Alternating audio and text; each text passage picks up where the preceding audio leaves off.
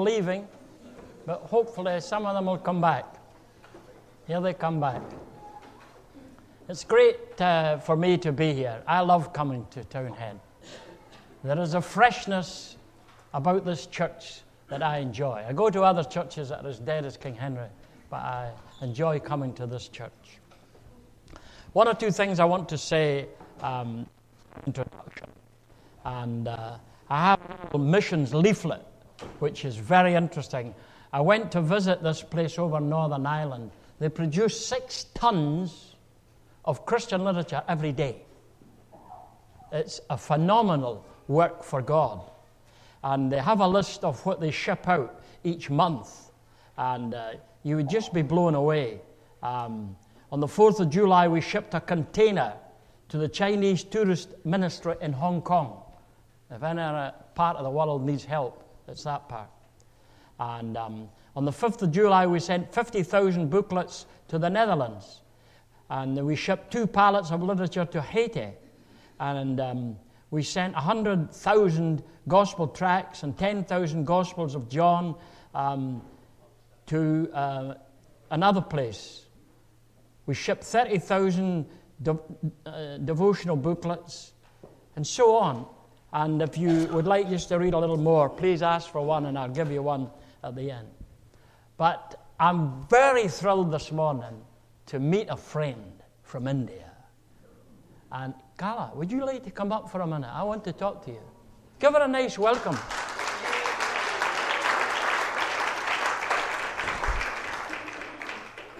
It is just so special for me to meet someone from the city of Chennai. Now tell us a little about Chennai. Were you born there? Did you work there? Did you teach there? What did you do?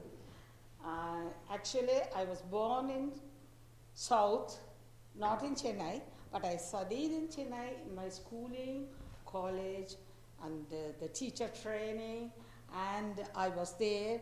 After marriage also, I am in Chennai now.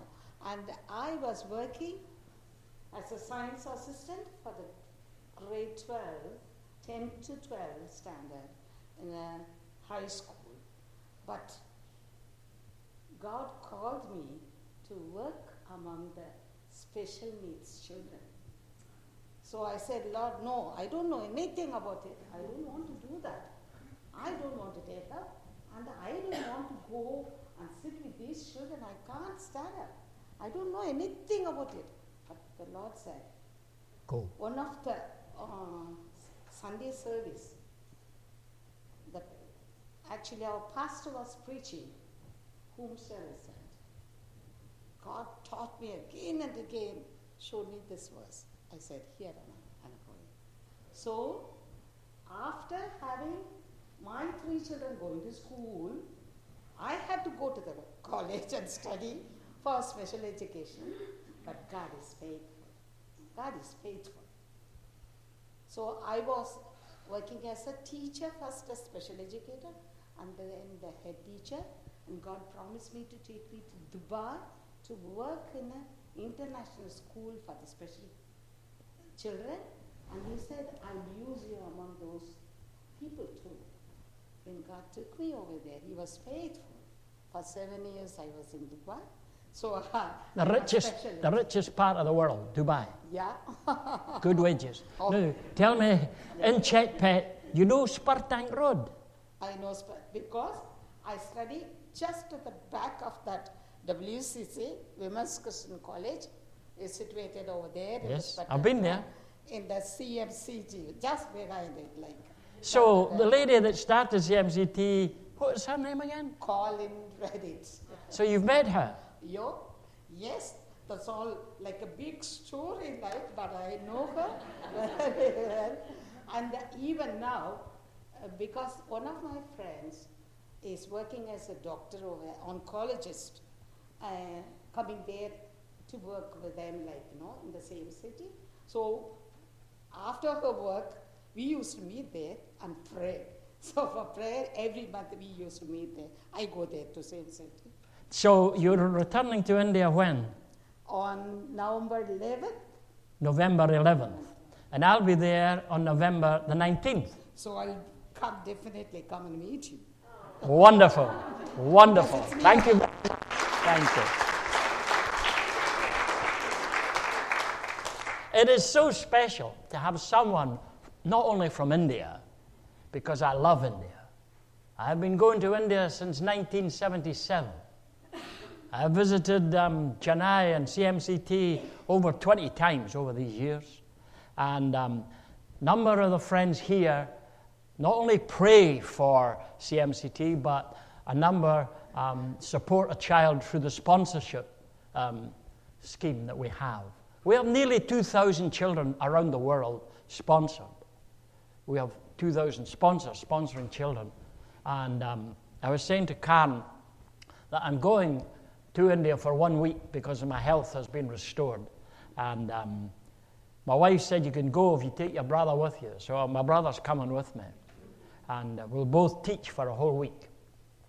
But as I go, if you want me to take a little present to your sponsored child, I'll be more than happy to, because Karen's sponsored child has a birthday around November, and she's delighted that I'll be the postman, and it'll save her all any money. For postage is too expensive these days to send gifts to India. So if there's anyone else that would like me to take anything to CMCT, I'm happy to do that.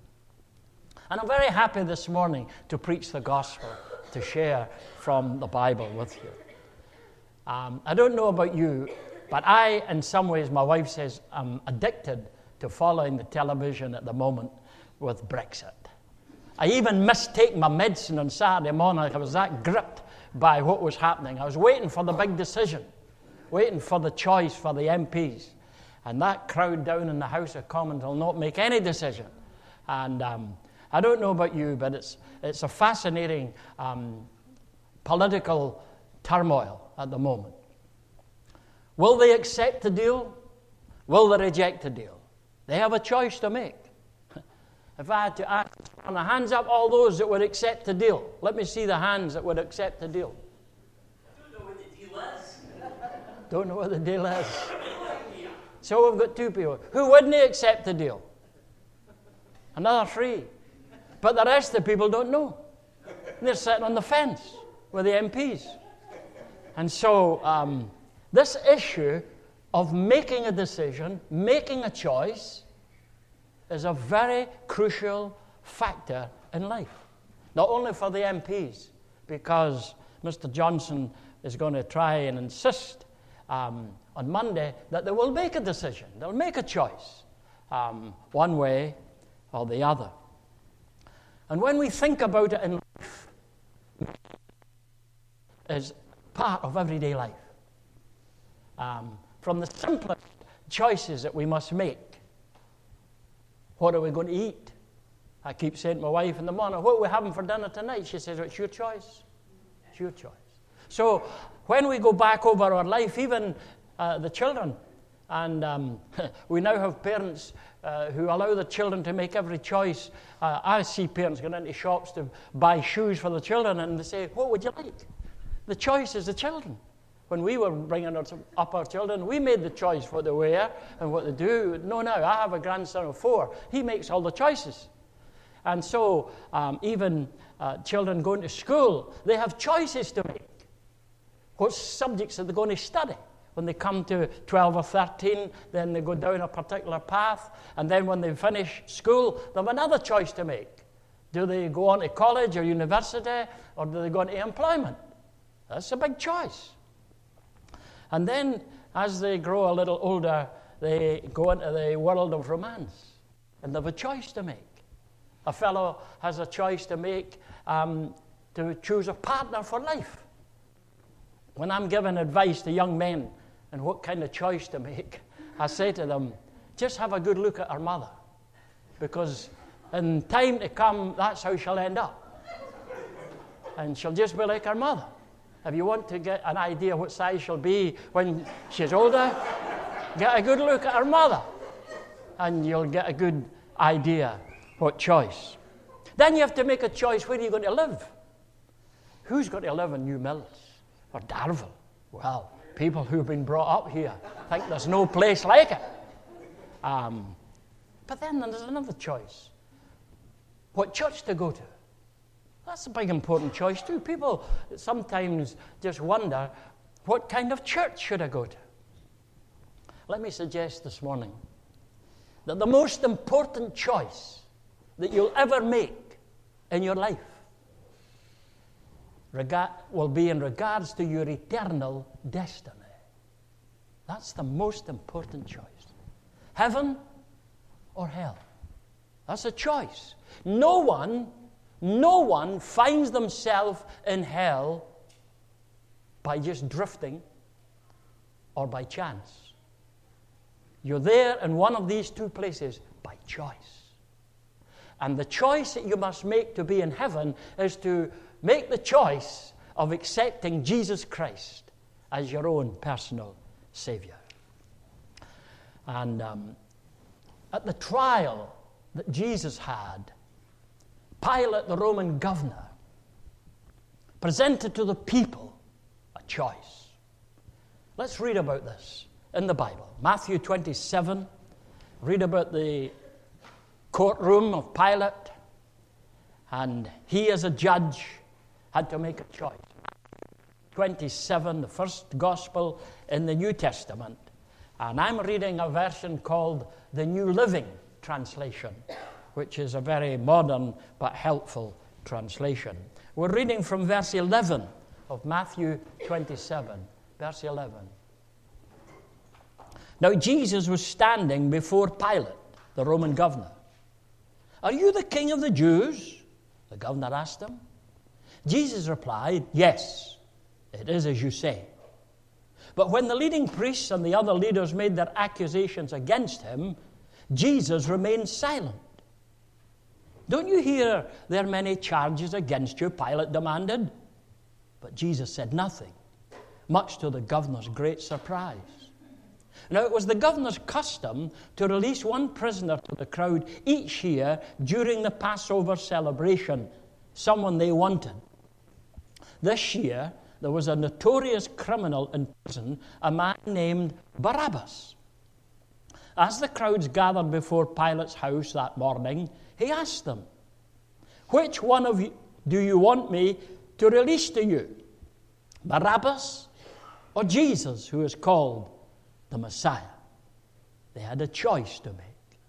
He knew very well that the Jewish leaders had arrested Jesus out of envy. Just then, as Pilate was sitting on the judgment seat, his wife sent him this message: "Leave that innocent man alone, because I had a terrible nightmare about him last night." Meanwhile, the leading priests and the other leaders persuaded the crowds to ask for Barabbas to be released and for Jesus to be put to death. So when the governor asked again, "Which of these two do you want me to release to you?" the crowd shouted back their reply, "Barabbas." "But if I release Barabbas," Pilate asked them, "what should I do with Jesus, who is called the Messiah?" They all shouted, "Crucify him." "Why?" Pilate demanded. "What crime has he committed?" The crowd only roared the louder, "Crucify him." Pilate saw that he wasn't getting anywhere and that a riot was developing, so he sent for a bowl of water and washed his hands before the crowd, saying, "I am innocent of the blood of this man. The responsibility is yours." And all the people yelled back, "We will take responsibility for his death, we and our children." So Pilate released Barabbas to them. He ordered Jesus flogged with a lead-tipped whip, then turned him over to the Roman soldiers to crucify him. And so this morning, I want us to think of the choice that the people made and relate that to ourselves. What choice will we make in regards to Jesus? The text that I have in mind is verse 17. Pilate says, "Which of the two do you want me to release? Barabbas or Jesus?" And this nation, the Jewish nation, down through their history, have had to face different choices at different times. If you go back into the Old Testament, then there was a time when Joshua was a leader, And the people were at a kind of indecisive moment. And he said to them in Joshua 24, choose today whom you will serve. As for me and my house, we will serve the Lord. That was a choice that he made. And he called the people to make a choice. There was another occasion in their history, a very crisis moment like what we've got down in London at the moment. In the day of Elijah, he brought the nation to a mount called Mount Carmel. And he said, how long are you going to take to make up your minds? How long will you take to make up your mind? And he said to them, God or Baal? How long halt ye between two opinions? You either have to choose God, Jehovah, or Baal. You cannot have God and Baal. You have to have one or the other. And so when we come to this moment that we've read about in the New Testament, the most famous trial in all of history, the judge, the procurator, Pontius Pilate, he listened to the accusations that were made against Jesus. And he was a very sharp, shrewd procurator. And he said, this man is not guilty. He's innocent of any crime that called for the death penalty. Pilate was of the mind that Jesus should be released. He was convinced. And so he had a ploy to get him released, because he recognized that at this particular festival in the Jewish calendar, the festival of the Passover, as a gesture to the people, he released a prisoner from prison as a goodwill gesture toward the Jews, because the Romans, under Pilate, they didn't have any good relationships with the Jewish people. They were constantly hostile to one another. And so, in an act of supposed compassion and kindness, once a year they released a prisoner. And he thought, the people will choose Jesus, because the leaders, the Pharisees and the religious leaders, they are opposed to Jesus. But the people, he thought he would appeal to the people and he would get the people to release Jesus. But like David Cameron, it worked out against him. He thought that they would never leave, and that he offered a referendum all these years ago for the people to choose to stay or to leave. And David Cameron's thinking was they'll choose to stay and remain. And he got it wrong. And Pilate got it wrong. He thought the people would call for Jesus, but they called for Barabbas. And so we have the unfolding of this very famous trial. I want to speak very briefly this morning on Pilate's opinion. What was his opinion of Jesus? And I'm going to ask you, what is your opinion of Jesus? What do you think of Jesus? Not only his opinion, but I want us to think about Pilate's offer. Barabbas or Jesus? And he made an offer, and the people had to decide. And so this morning, before you leave that door, you'll have made a decision and you'll have made a choice for or against Jesus. I also want to say something about Pilate's, not only his opinion and his offer, but his opportunity. Of all the people in history, Pilate is one of the key people that had the most wonderful opportunity to meet Jesus face to face, to have a personal interview with him, and yet he made the wrong decision. He had an opportunity, but he chose otherwise. I've said already that Pilate was an intelligent man. He'd gone through the ranks of the Roman army, and he found himself now in charge of the army and the occupation of Israel down there in Judea. And so, after having an interview, an interrogation with Jesus, all we get in the Bible is just the tip of the iceberg for his interview and his investigation. But Pilate concluded, having met Jesus and talked to him, he's innocent. He's innocent.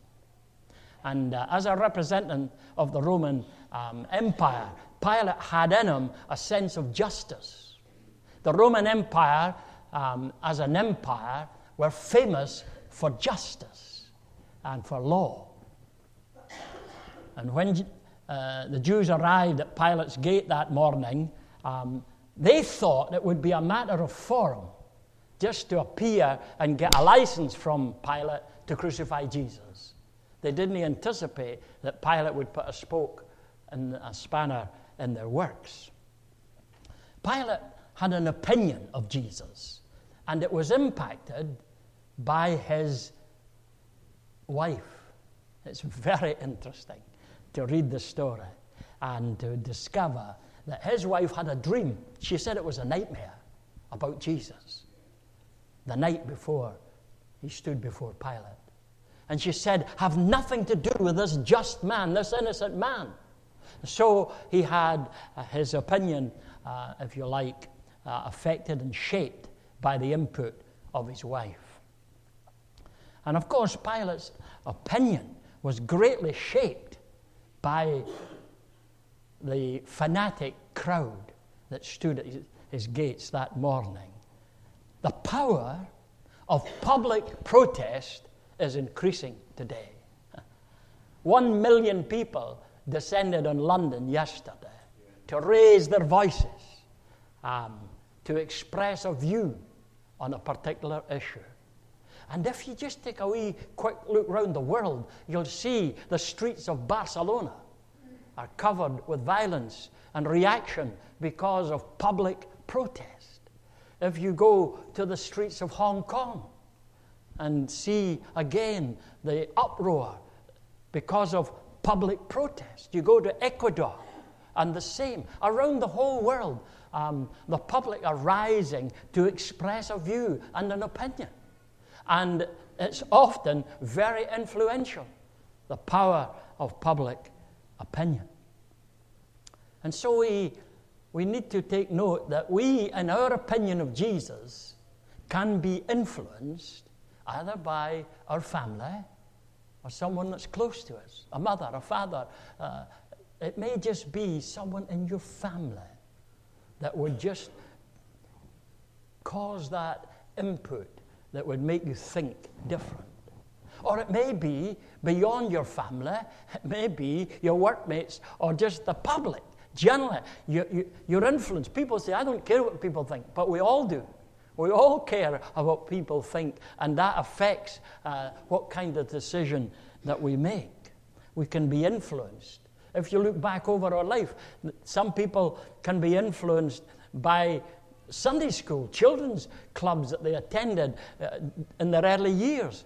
And that message of the gospel that was poured into them can be an influence as they reach adult life.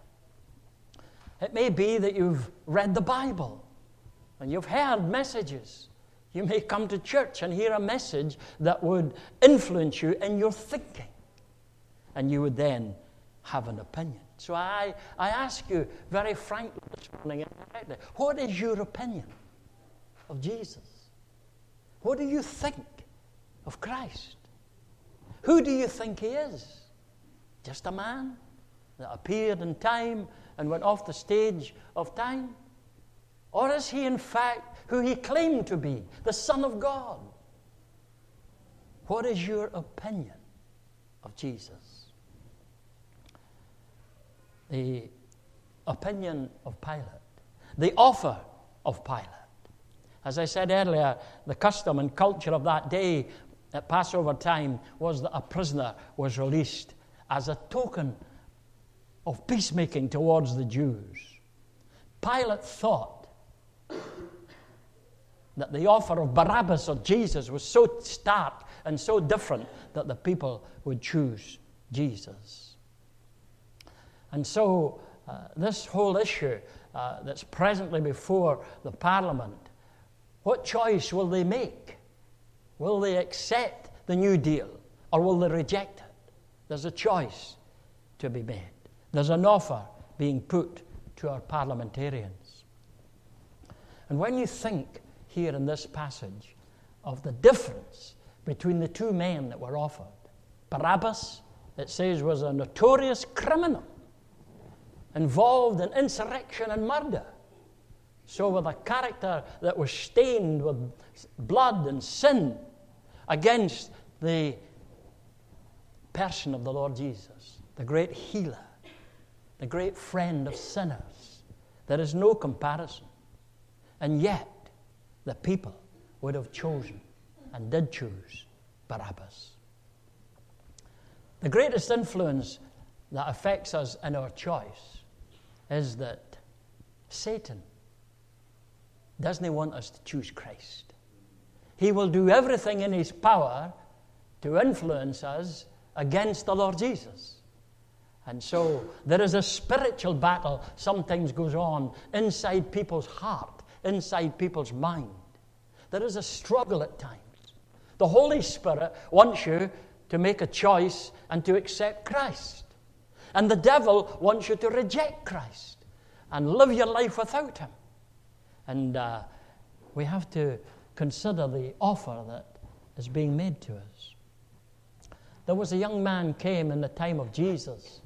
He was called the rich young ruler. He wanted to follow Christ. He wanted to be a disciple of the Lord Jesus. But he got an offer put to him by Christ. And the Lord said, if you want to follow me, here are the terms and the conditions. Sell all that you have and give it to the poor, and then come follow me.